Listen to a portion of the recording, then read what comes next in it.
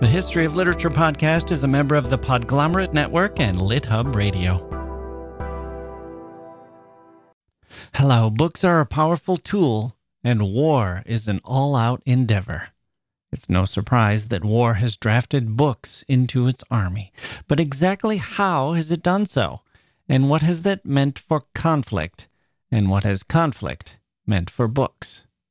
We explore this with literary historian Andrew Pettegree today on the History of Literature.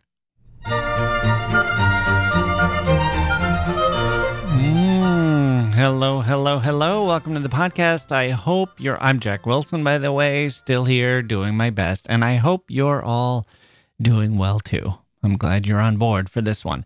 Let's give Emily Dickinson the day off and go straight to our topic. We have a literary historian here, and his topic is war. We've explored this a few times here at the History of Literature podcast, but his immersion is deep, asking questions we haven't always thought to ask. There's a central dichotomy here. We tend to think of books as marvelous, as humanity at its finest, while war is humanity at its most desperate and devastating low. Books are not just the creme de la creme, are they? They can be used as propaganda and how-to guides for evil means, and they can be burned and bombed. What happened in the 20th century, that war-torn era? What happened to books in particular? Andrew Pettegree will join us to discuss all that in a minute. And then let's round things out with something more tranquil. My last book by, well, maybe it's not going to be so tranquil. Robin Lane Fox, who was here to discuss Homer and his Iliad, a pretty famous book about war. Actually, we'll see if Robin chooses that as the last book he will ever read, or if he selects something else. All that's coming up after this. Okay, joining me now is Andrew Pettegree, a professor of modern history at the University of St. Andrews, a leading expert on the history of book and media transformations. He has previously written several award-winning books, including The Library, A Fragile History. He's here today to discuss his new book, The Book at War, How Reading Shaped Conflict and Conflict Shaped Reading. Andrew Pettegree, welcome to the History of Literature. Well, thanks very much for inviting me. So let's start right with the title. What do you mean by The Book at War? Which books and which wars? Well, I think it's fair to say that as long as people have been able to write, they have written about warfare. And we can trace the first known book on the art of war back to 6th century BC China. But there's no doubt that it took a complete shift in terms of scope and a number of books about warfare with the invention of printing. You can count over 3,000 books on warfare, military handbooks, drill books, and so on, published in print before 1700. As for which wars, we try and do the whole history of the relationship between books and war going back to earliest times. But there's no doubting that the focus of the book is very largely on the 19th and 20th century. And that's because literacy in those centuries was enough to have a critical mass of readers who were able to take part in conversations and needed to be influenced. Right. And speaking of reading, the subtitle, How Reading Shaped Conflict and Conflict Shaped Reading, suggests, to me at least, a kind of broad definition of books. Do you consider pamphlets, for example, and other forms of material, magazines and periodicals? Absolutely. For me, for the purpose of this book, we're talking about print. Anything in print, even to the extent of people dropping leaflets on their opponents from planes, and then in the Second World War, firing them in shell cases across to the other trenches to encourage them to defect or surrender. So yes, any form of print, because all forms of print are mobilized for the war effort. What inspired you to take a look at this topic? Well, a few years ago now, I was going to the Imperial War Museum to see a very good exhibition on how art was protected during the Second World War, mostly the collection of the National Gallery, but also the Imperial War Museum's very impressive collection of pictures. And while I was there, I thought, well, so much about art. What about books? Because libraries need protection as well. Mm. So it really started with an attempt to look at how book collections, public libraries fared in wartime. But then I realized there was more to it than that. It's easy to think of books as sort of sacred objects, always a force for good in society. Mm. Actually, that's not always the case. And I found there was a big story to be told about the way in which warfare totally reshapes the publishing industry and what authors write. At the same time, everybody involved in those wars have use for books, not just because the government is turning out propaganda, but because books to many people provide a safe haven in difficult times, and no times are more difficult than times of war. Right. Okay. So I feel like this topic is so broad that my head is going to start spinning as I try to think of all the different ways that books have been used or could be used. But you've very helpfully broken these down into some categories in the table of contents. So why don't we kind of follow that so I can keep things on track here? And let's start with the first one, how books have been used to build the fighting nation. Yes, well, that's really important, I think, from the mid-19th century onwards, not least the American Civil War, because these are the first times that wars are being fought by troops who have a high level of literacy, who are regarded as active citizens, and have opinions about the war they're fighting and why they're doing it. And particularly when we get to the beginning of the First World War, where people signed up as volunteers in huge numbers, and you have to ask what made them do it.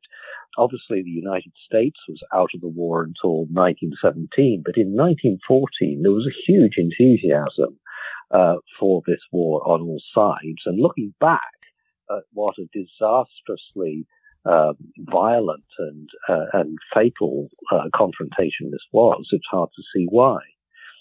So we have to look at things, at the things that these people were reading, and very often they were books which were posing all sorts of elaborate fictional situations where your country was invaded by one of the other competitors. This is an age of colonial competition between the great European powers.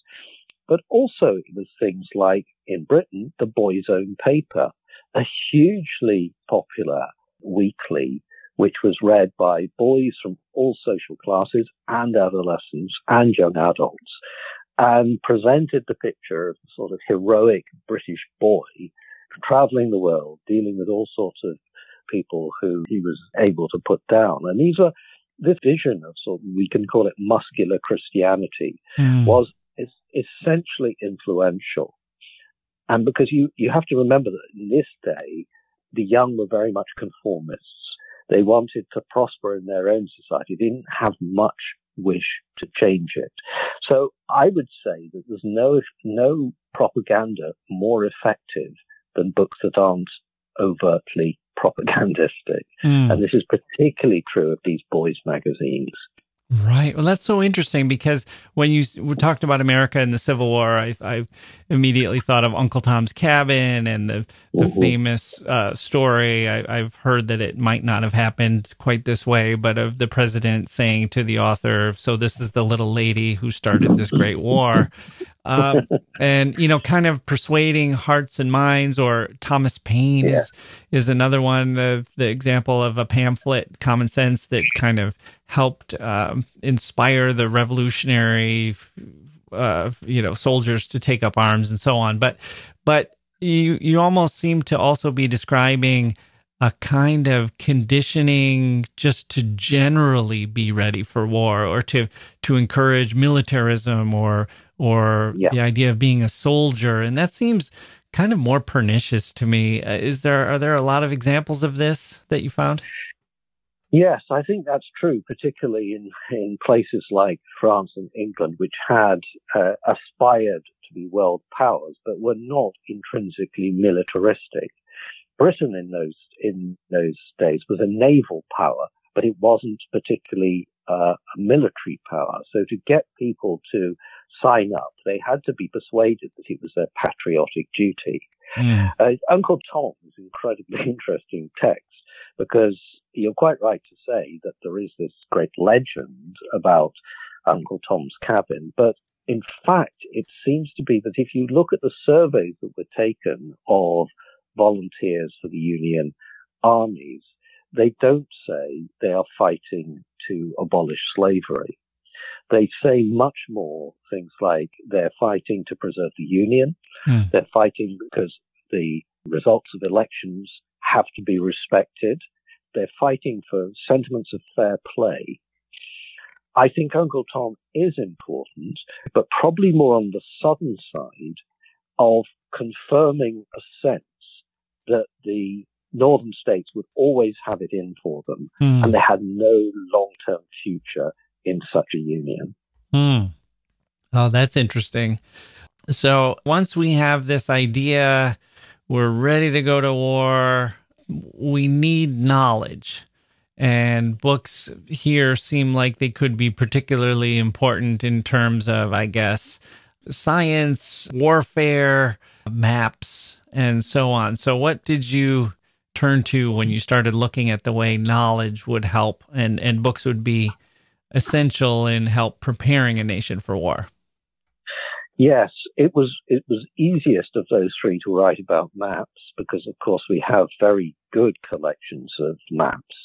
I think maps changed their status because up until the 19th century, we can't really talk of frontiers carefully delineated because there wasn't the surveying capacity to do that. So borders were more border zones.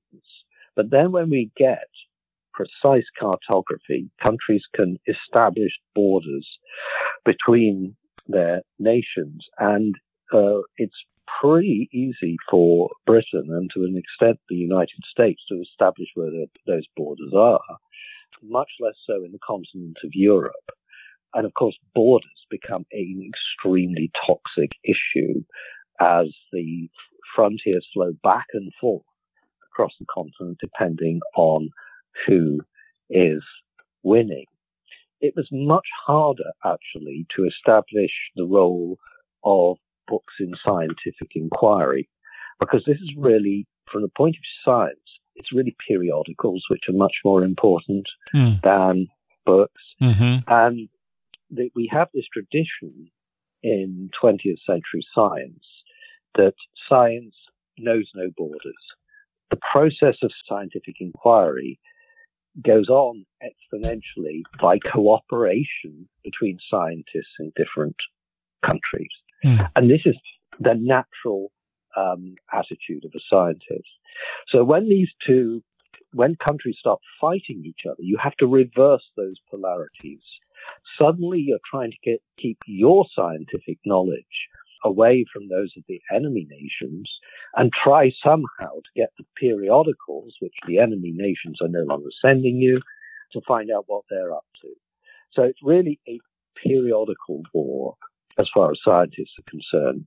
Right. As far as intelligence is concerned, books are, again, become important, but then so do newspapers, so do telephone directories. You can learn a lot about how your opponent is doing if you can get hold of their newspapers and read the memorials to dead officers in them. So probably, although spying is the more romantic, something like 90% of intelligence in war comes from open sources, i.e. published printed material. Right.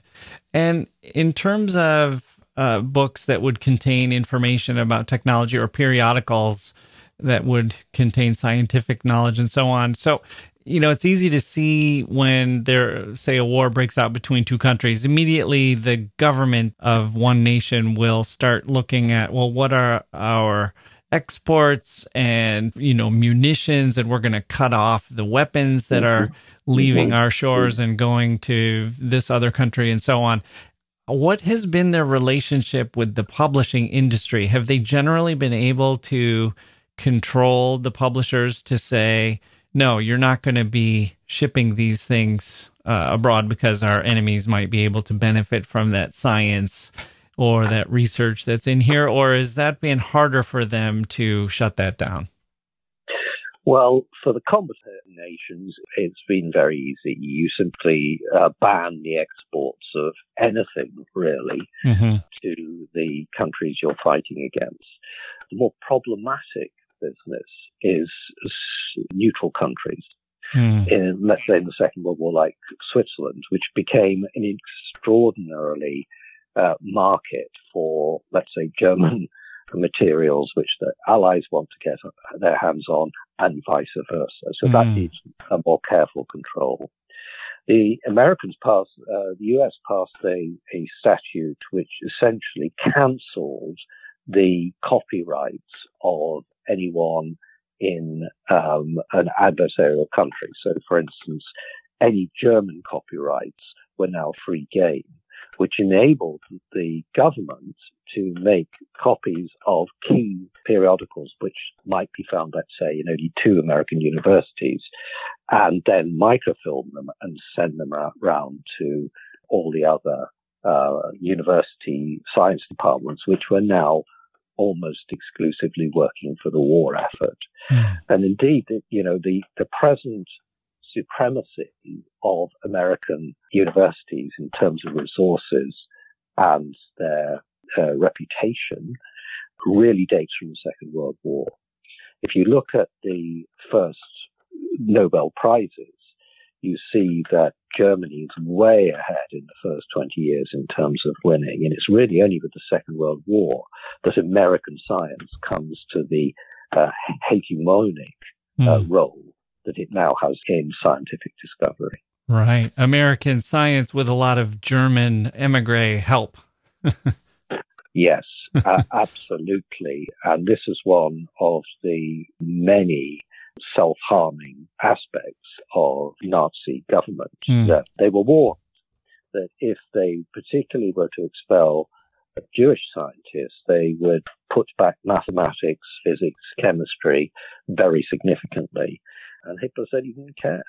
And so it may well be that had he not taken that decision, that they would have found the secret of the atom bomb before the Western powers. And this was a sort of great anxiety, I have to say, to the West throughout the war. Yeah. Until someone looked at an open source periodical of the type I've been describing and saw that all the major physicists who should have been, if they were working on the atom bomb, were actually giving their normal lectures in their normal universities. And it was at that moment that people knew that Germany had given up trying to develop a bomb. But the reputation of German science was so high that Germans rather assumed that if they couldn't crack this, nobody else could. So they were really totally unaware of the progress being made by the American Manhattan Project. Okay, so let's turn to what we see happening during the war, for example, among the soldiers or for the folks at home who were trying to support the boys who were out there in the trenches. Yeah, well, that's really the heart of the book, those sort of 6 middle chapters when I deal with what publishers contribute to the war, what authors contribute to the war, and then the recipients on the home front, soldiers and prisoners of war. And we mustn't affect them because they're the ultimate captive audience as far as reading is concerned. This was actually how I spent my COVID. During the lockdowns in the UK, I read through a whole lot of diaries left by people of their experience of the war, and just to see what they were reading and what they had to say about reading. And what you find is that people are extremely interested in contemporary events. So the fall of France, for instance, stimulates a huge interest in, why it happens. The Russian-Finnish War produces a wave of books about Finland, and so on and so forth. But you also find that many people who read intensively before the war read very little during the war. Why do 40% of people read next to nothing or much less than they would normally do? And the answer seems to be that their lives have changed so much. And this is particularly so of women who are called into work in war factories, or they lose their domestic servants, so they find themselves queuing for food or doing the cleaning or doing the cooking, things that otherwise would have been time to read, or they're doing endless voluntary work, because this was total war, and that meant that everybody had to do their bit. And one of the most tangible ways they could do this was by collecting and providing books for the soldiers. And this becomes an obsession, I would say, in both Britain and in Germany and in the United States. And one of the first things that happens when they join the war in 1917, the First World War, is there's this huge book drive to send for the troops. The only problem is that a lot of the material that is donated is really the scourings of the back of the cupboard, which people are very happy to get rid of, and really totally unsuited for reading by soldiers. You tend to have folk who are middle-class households giving the book to citizen soldiers who have much less education and come from different backgrounds. So it's not terribly effective in the First World War, but it does show that librarians are fully involved in the whole process. In the Second World War, you're in a far better position because in the meantime, you've had the birth of the paperback. And that really transformed the reading of those in the services, because they can buy for themselves Penguin books, pocket books for 6 pence over here, 5 cents in the States. And then in addition to that, you get a lot of bespoke publishing for the military. Most notably are these wonderful American service editions, which are specifically designed as small books, which will fit into the large pocket of your battle dress. And the American services distributed something like 1,300 titles, mostly fiction, and an amazing total of 120 million copies. And these were given away free to soldiers, and they kept them coming and managed to supply them to the forces fighting throughout the Pacific Islands, everywhere that American soldiers went. These American service editions followed them. What's been the approach taken by governments in particular when they're selecting books to be given to the soldiers? I could imagine that they would want to, keep up morale and would probably not want specifically anti-war books, for example. But on the other hand, the soldiers are probably demanding things that are not just go team kind of stuff too. So do they just avoid the subject of war altogether, or do they try to find books that feel real and will be accepted by the troops, but yet not turn them against the battle that they're about to fight? Well, I would say in the American case, they know they're trying to provide recreational material. Mm-hmm. And so overwhelmingly, 1,300 books are novels of one sort or another.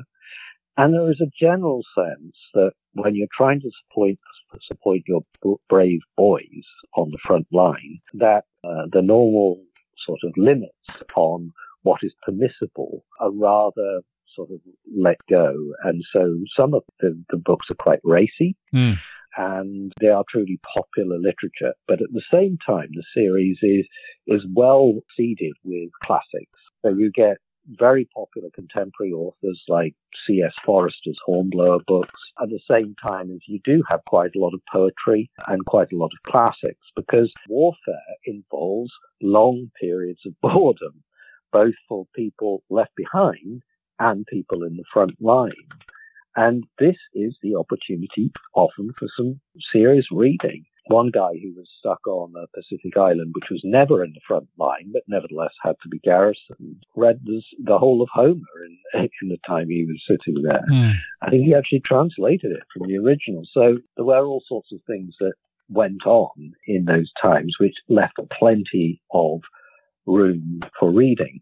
But the American authorities realized that many of their troops didn't necessarily want to read classics of European or American literature. So there were plenty of magazines sent out, including, for instance, Time, in a sort of special miniaturized version without all the advertisements, which was much more easily transported. But several dozen magazines were supplied to the troops in this way. Okay, let's take a quick break and then come back with more from Andrew Pettegree.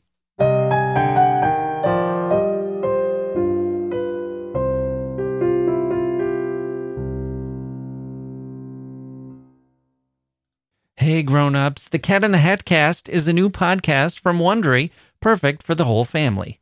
Join the Cat in the Hat and your favorite Dr. Seuss characters as they get whisked away on a new adventure every week. Fish dreams of creating his very own polite and quiet podcast. That is, until he gets a surprise visit to his Fishbowl podcast studio from the Cat in the Hat himself, and it becomes very clear that the cat has other plans for the podcast, and those plans are the opposite of quiet. The cat may be disruptive, but it turns out he's also a great help to get Fish out of all kinds of predicaments. Bursting with music, silliness, and rhymes, the Cat in the Hat Cast encourages us all to find fun that is funny in every episode.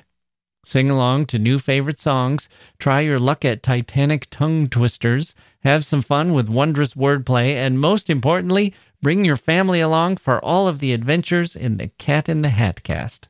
Follow the Cat in the Hat Cast on the Wondery app or wherever you get your podcasts. You can listen to the Cat in the Hat Cast ad-free right now by joining Wondery Plus in the Wondery app or Wondery Kids Plus in Apple Podcasts.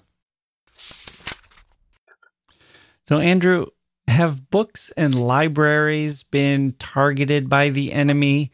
I'm thinking of the Blitz, for example, and are they considered to be a high-value target? Can we measure the effects of that strategy? I think right up until the 21st century, you would say that libraries are going to be more collateral damage than specific targets. It's in the nature of things that public libraries, particularly the main branch, are going to be in the town centre, along with other civic buildings. And so in an age of very inaccurate bombing and carpet bombing, it's almost inevitable that libraries will suffer as well. So libraries did have protocols for spiriting their books away to places of safety. And this particularly applied to very old books from the first era of print. But you couldn't close libraries without damaging morale quite significantly. And whereas when libraries were hit, it was inevitably a very tragic occurrence. A lot was lost. Mostly the books which were left behind would have been very easily replaceable because there were books, by and large, that were in many private hands as well. So it wasn't an irreparable damage as it would be, for instance, with artwork, which are all individually unique. One thing I would say, though, is that libraries were fully involved in the war effort. These were places where people would go to pick up technical literature of some sort or another. The major libraries were fully involved with intelligence work, providing rare books or indeed their map collection. People went there to get the numerous special regulations that you had to follow if you're a shopkeeper or just a householder. So libraries were, in that respect, fighting the war themselves. Right. So the fact that they were damaged was, in some respects, not illegitimate. And then what kinds of uses are they put to after the war is over? I think after the war is over is when the critical literature tends to arrive. Mm-hmm. We all know the war poets, and not least in Britain because they're much studied in school, with their sense of the pity of war, the wastefulness of war.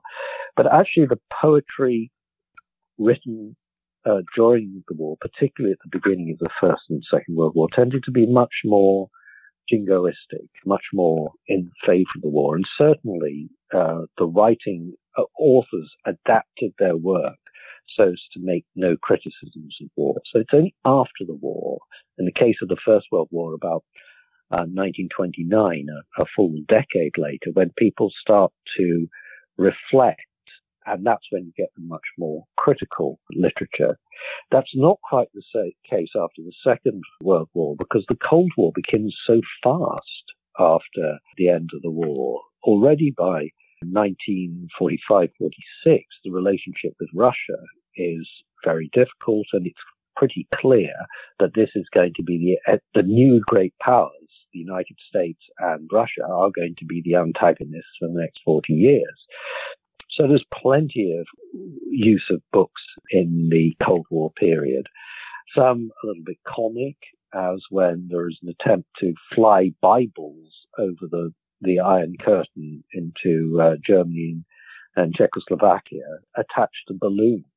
And that doesn't actually seem to have done much. It just littered the Czech countryside with Bibles. So that didn't work. But what I think you could say is that where the Russians very much won the intelligence war in the early Cold War, we could be said to have won the fictional spy war, if you like. Mm-hmm. Because the works of Graham Greene, John le Carré, and particularly Ian Fleming's James Bond books had an enormous impact behind the Iron Curtain and caused some trepidation when they were put into the hands of the general public, which the Russian state didn't really want to see happen. How about books and the effect that they have on helping people to heal, and whether it's the soldiers or the society, and in particular for a country that's lost a war? What kinds of things do we see coming from books in that respect? Well, what we see in the defeated nations of the Second World War is they are so defeated that their publishing industry, the German publishing industry, is not in good shape.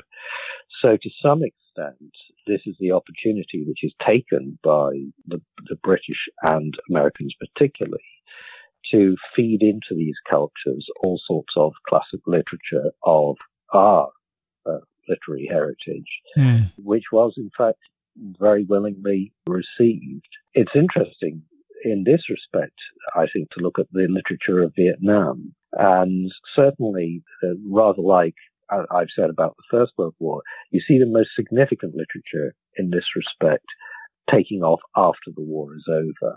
And that is a literature of reflection of sort of how did we get ourselves in this state sort of literature, rather than particularly healing in the sense of trying to make sense of it. Right.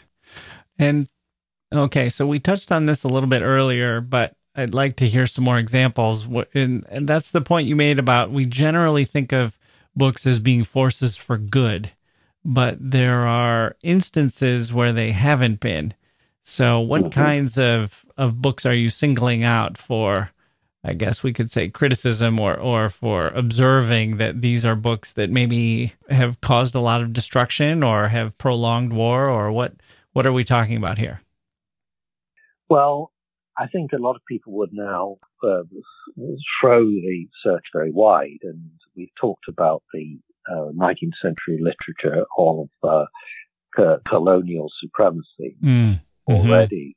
The most obvious examples are things like Hitler's Mein Kampf, which has a very interesting history. In its first publication, it's a dud. It fails completely. And but for the fact that the publisher was a strong supporter of Hitler, I doubt the second part, which is one which has a lot of the racial language, I doubt the second book would ever have been a proposition for a publisher unless they were really helping out. And it only really begins to take off when Hitler comes to power. But by the end of the war, there's something like plus of 9 million copies in circulation.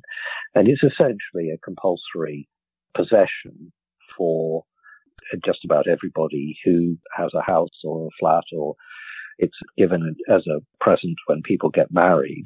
So enormously owned, but of course you don't know how influential that. It's an incredibly difficult read, even in the original German.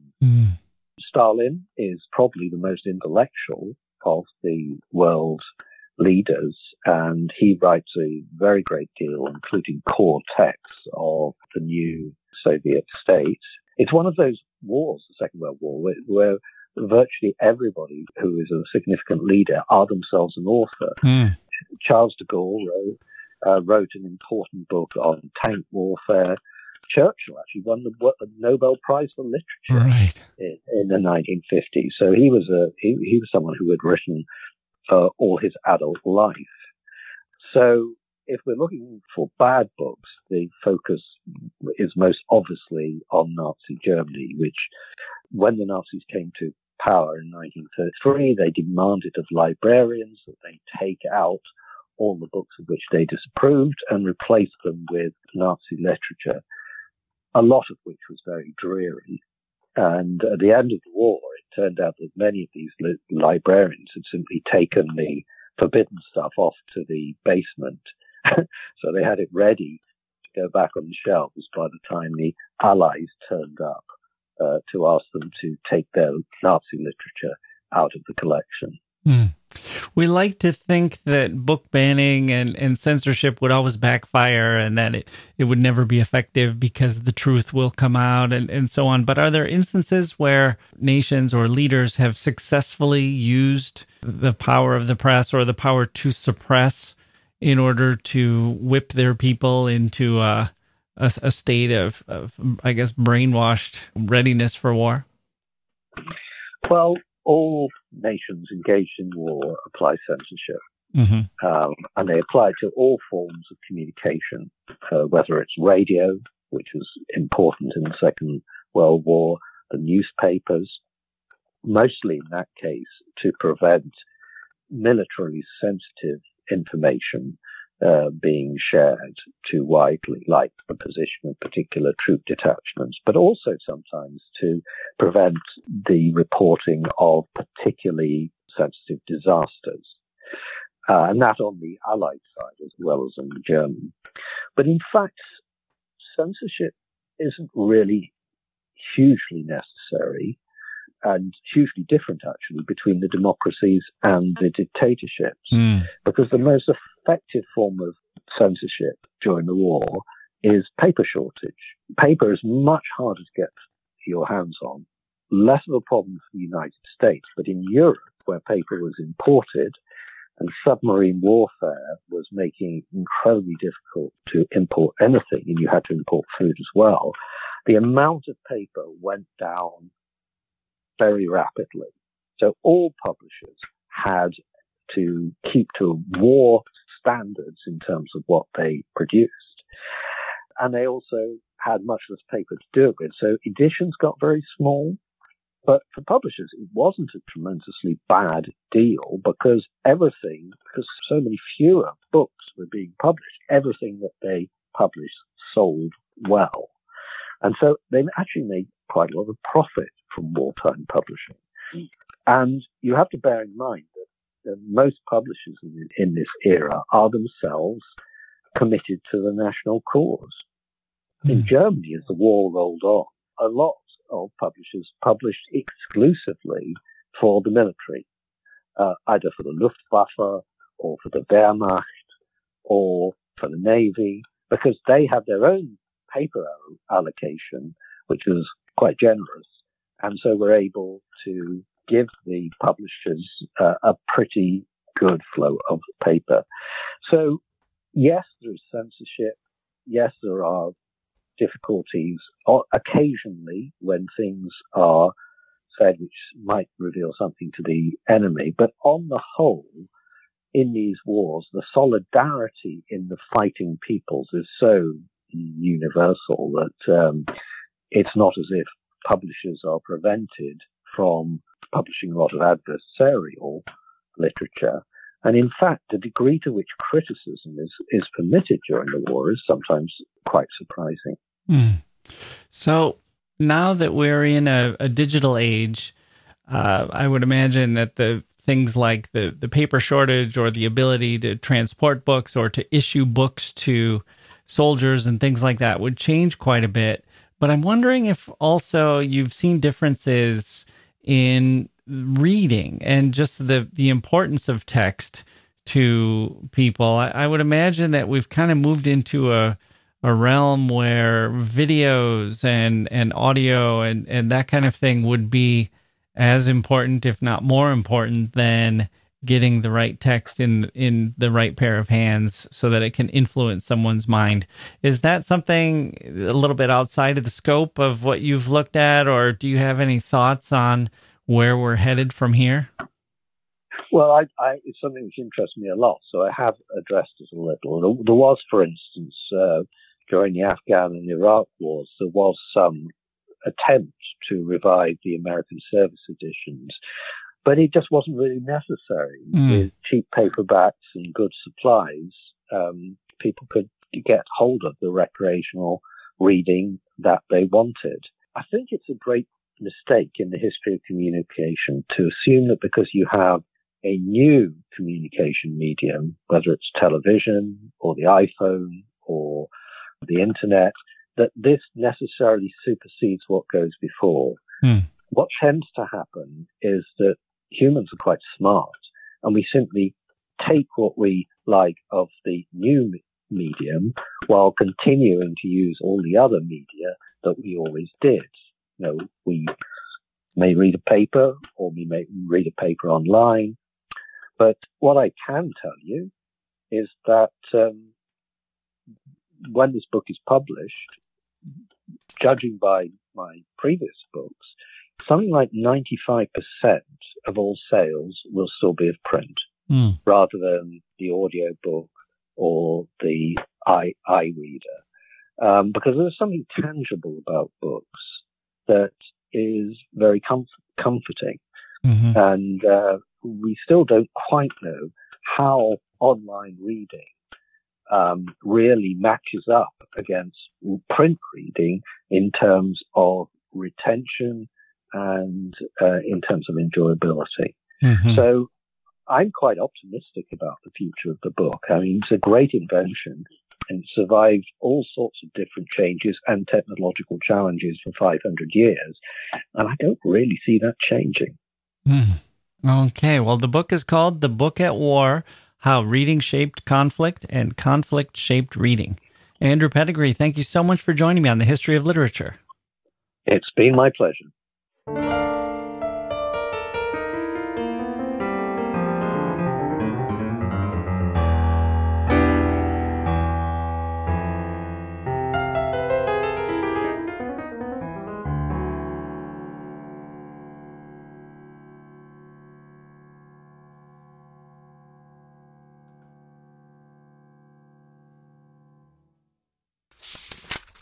And finally today, we welcome again Robin Lane Fox, who's been reading and writing about and teaching Homer for more than 50 years. After we spoke to him about the great bard of ancient Greece and his epic poem, the Iliad, I asked Robin this special question. Okay, we're joined now by Robin Lane Fox, the author of Homer and his Iliad. Robin, this question comes from a listener who asks, what do you want your last book to be? This will be the last book you will ever read. You can either choose one that exists or describe one that has not yet been written. I am going to describe one that I don't know if it was ever written, and it's never been found. The book I would like to read is My Brother Jesus, The Truth, by James, the brother of the Lord. And what a fascinating thing. There is James, who clearly didn't believe in Jesus' divine mission on earth, knew all the secrets, knew it wasn't a virgin birth, knew whatever it was, and would have told us. And yet, he had an appearance, we're told, of his brother after his death, which completely changed his mind. So that's the non-existent book I'd like to read. And then the final existing book, it would have to be War and Peace. It, for me, is absolutely the tops. And I love all the philosophizing as well. And it's inexhaustible. When I wrote on Homer, I reread Homer and thought, oh dear, maybe it won't seem quite so wonderful. It seems even more wonderful. So I feel the same would be true rereading, I know it would, Tolstoy's masterpiece. Right. We touched on Tolstoy a little bit when we talked about the Iliad. And one thing I didn't mention, I had always heard that Tolstoy learned Greek, I think in his 60s, so he could read Homer in the original. Do you know if that story is true? Absolutely. Completely correct. Of course he did. I think he was younger. I may be wrong. I've got a feeling that he was in his 40s. Oh, okay. Anyway, he's a shining example to us all. And my advice to everybody is, if anything touches you, or even as it has done one or two readers, actually in my book makes you cry, get on with it.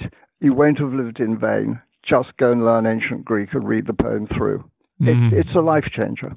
Okay, Robin Lane Fox, thank you so much for joining me on the History of Literature. Thank you very much. Hugely enjoyable. Hugely enjoyable. Well, I can say the same for our guests today. My thanks to both Andrew Pettegree and Robin Lane Fox for joining me. That's going to do it for this episode of the History of Literature. My, such smart people I have to talk to. I am truly the luckiest podcast host in the world, in certain respects. Good guests being one of them, and good listeners too. I'm Jack Wilson. Thank you for listening, and we'll see you next time.